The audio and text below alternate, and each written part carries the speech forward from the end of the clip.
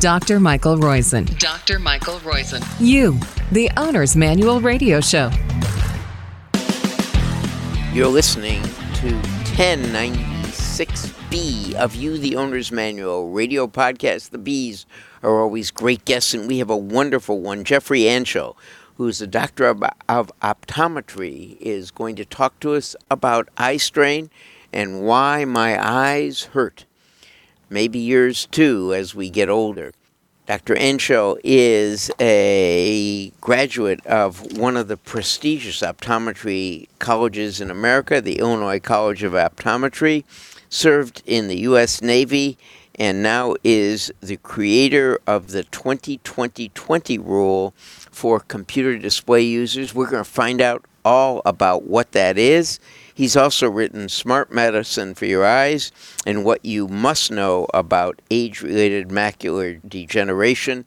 And we're pretty lucky to have him because he lives in, and maybe he's pretty darn lucky to do this, he lives in Kauai, Hawaii, an island that also has Oprah as a resident, as well as, I think, is owned in part by the Larry Ellison of one of the great big computer firms.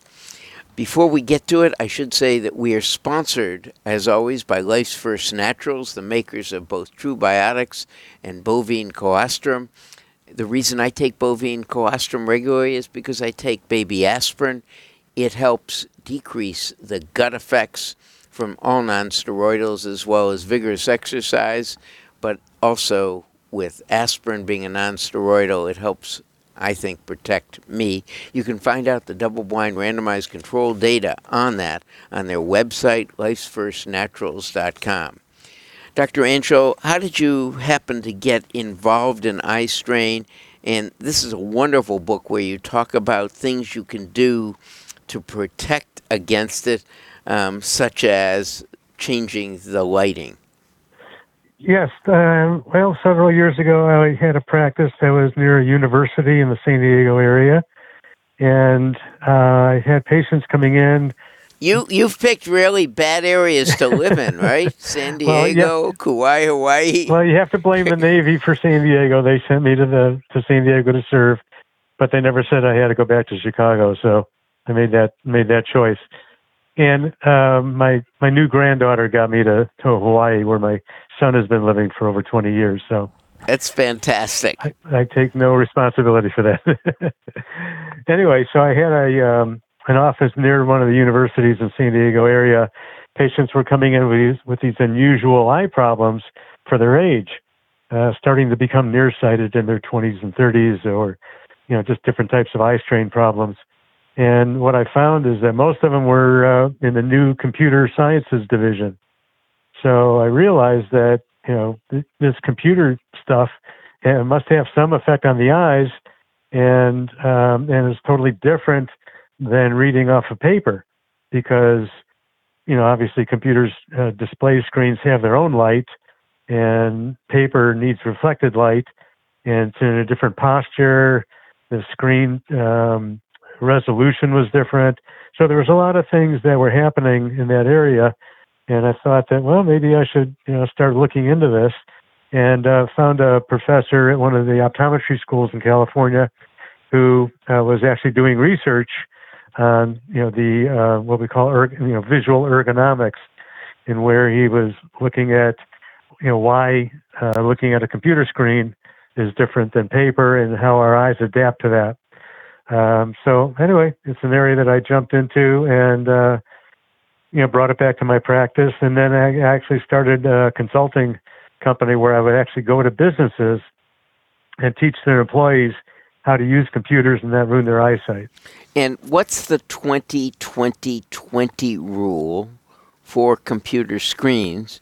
I must admit, I use computers probably 12 hours a day, and have not learned all the rules and what you should do. So I'm hoping you teach me too.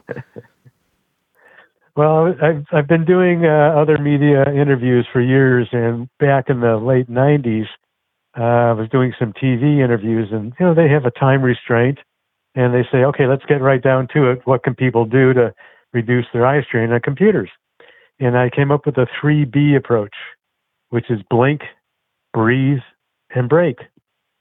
So I talked about blinking because we blink less when we look at computer screens and our eyes dry out, and that's one source of eye strain.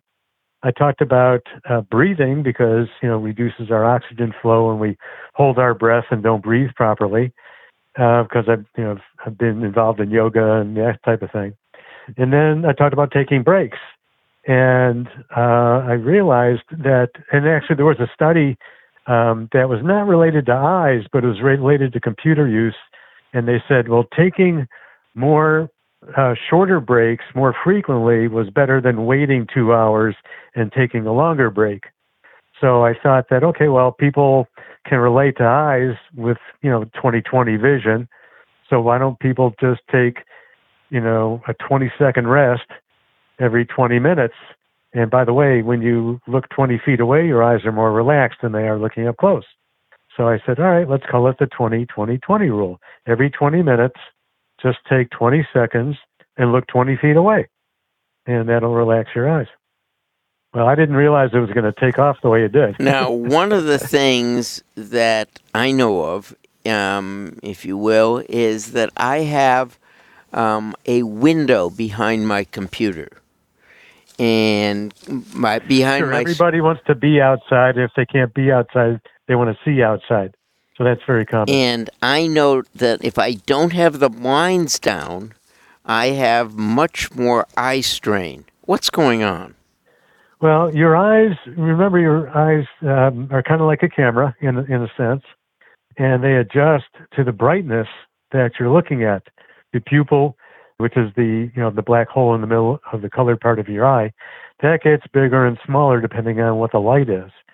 So, for example, you walk into a movie theater and your pupil gets very big to let more light in. You walk back outside and it gets very small to keep too much light from coming into the eye. So it's constantly adjusting the lighting. So if you're looking at your computer screen, and if you've got this window behind it, your eye is going to adapt to the dominant brightness, which is outside. And outside light, while it's great to be outside, as far as looking at computer screens, the outdoor light is uncertain and it's variable. You don't know if it's cloudy or sunny or hazy or what, and then it changes all the time. So it's a challenge. So having blinds or curtains on the windows, or having your computer screen the windows off to the side of your computer screen, are the better way to go, because your eyes need to adjust to the brightness of the screen, not the brightness of the window. Now, you have a great chapter on nutrients and eye disease. Talk to us a little bit about nutrients and eye disease. I don't want to give away everything, and this book is a wonderful book that you can obtain from Amazon. I'm pretty sure of that. And it is called What You Must Know About Eye Strain. The author is Jeffrey Anschel, Anshel, the person we're talking to now. So, Jeffrey, tell us a little bit about the nutrients. I take, for example, and you'll have to say, is this appropriate? I take 1,100 milligrams of DHA a day, and I know you cover DHA in this chapter. Sure. Yeah, but basically everything I do these days about eye health is based in nutrition. Back in the 70s, I used to work at a holistic center near San Diego, and everybody I worked with, all the other practitioners, had nutrition attached to their specialty, chiropractors or acupuncturists or whatever. And I was the only one that didn't. And of course, when you talk about nutrition for eyes, most people think, well, just eat carrots, right? Carrots are good for your eyes. Well, I did a little research in that and found out, well, while it sounds like a good concept on paper, it doesn't really work that way. Carrots aren't going to change your prescription if you have, nearsighted or farsighted. But there are nutrients. You know how carrots started, don't you? It started as a effort in World War II because we didn't want the Germans to know that we had radar. And so what was then called the War Department put out a rumor that the reason we were able to shoot down planes so well was our pilots were fed a lot of carrots. It was all fake. Actually, that's close. That's close because it was actually bilberry. It's kind of like a blueberry. Yes. In other countries, yeah. That's a common misconception. I mean, but bilberries and blueberries are good for your eyes. Any of the Right. dark-colored fruits and vegetables are great for vision in general. But yeah, you're right. The carrots were done by our own service to mislead the Germans into not knowing we had radar. Yeah. And well, apparently it worked. But then, and then your mom told you to eat your carrots for your eyes, but it persisted. Again, it is. It just keeps on going for generations. But yeah, I mean, there are good fruits and vegetables for your eyes, and for you specifically because you're doing the DHA, the fish oils. Those are good for specifically for dry eyes. Even though there's other nutrients as well, you can't just load up on one nutrient and think that this is the magic bullet that's going to make my eyes better. There's a lot of them. Typically what we talk about is lutein and zeaxanthin, which are two other carotenoids similar to what's in carrots that do accumulate in the back of the eye to protect the eye and to increase the vision and the sharpness and block out the blue light, which is blue light is an issue, but not for computer screens, by the way. We get patients in all the time. And in fact, some recent data on lutein, zeaxanthin, and one that I can't pronounce, beta carotenoxanthin, are also good for your brain. So, and the retina absolutely. Lutein and zeaxanthin have been found in the brain. So that's absolutely correct. And I suppose the retina is that organ. Part of the brain.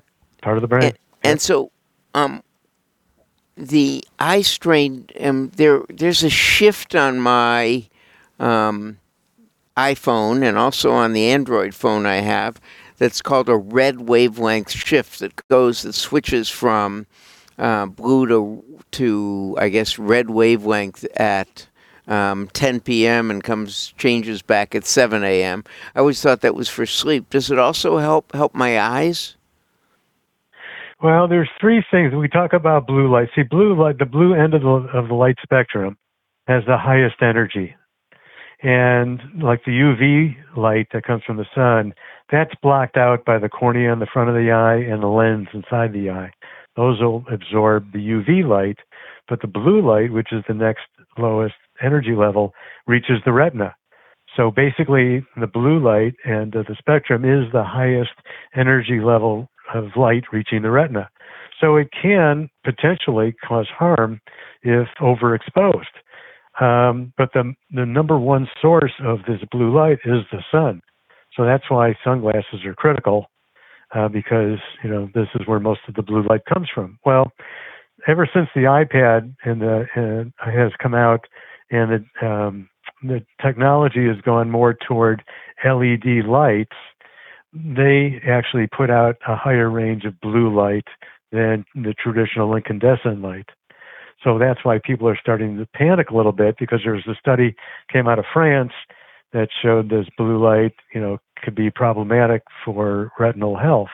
Well, it does three things. There's first, we look at eye strain and, well, let me do eye strain last because we're talking about it, but they talk about the sleep issue. And that is true because the blue light, it stimulates your awareness, your wakefulness.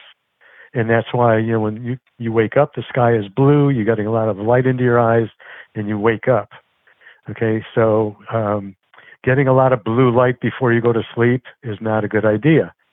And there are studies that show that people sleep poor or less often, less well when they have looking at their laptops or iPads before they go to bed.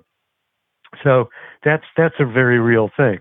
Now, as far as the health of the retina, they've also talked about potential macular degeneration because that's a problem as you get older. The macula is a part of the retina, the central part of the retina, and with aging, it can degenerate. And they're saying, well, if you've got all this high energy light coming into the eye, maybe it's causing the degeneration to happen earlier. Well, maybe, but we've had macular degeneration a lot longer than we've had computer screens. So I'm kind of not, convinced totally of that. But there's a line of thought, and there's no, solid evidence of that in the literature. But the eye strain part also, they talk about the blue light being harder to focus on. And honestly, I think it's more the fact that we're using the screens for everything. You said you use a computer about 11 hours a day.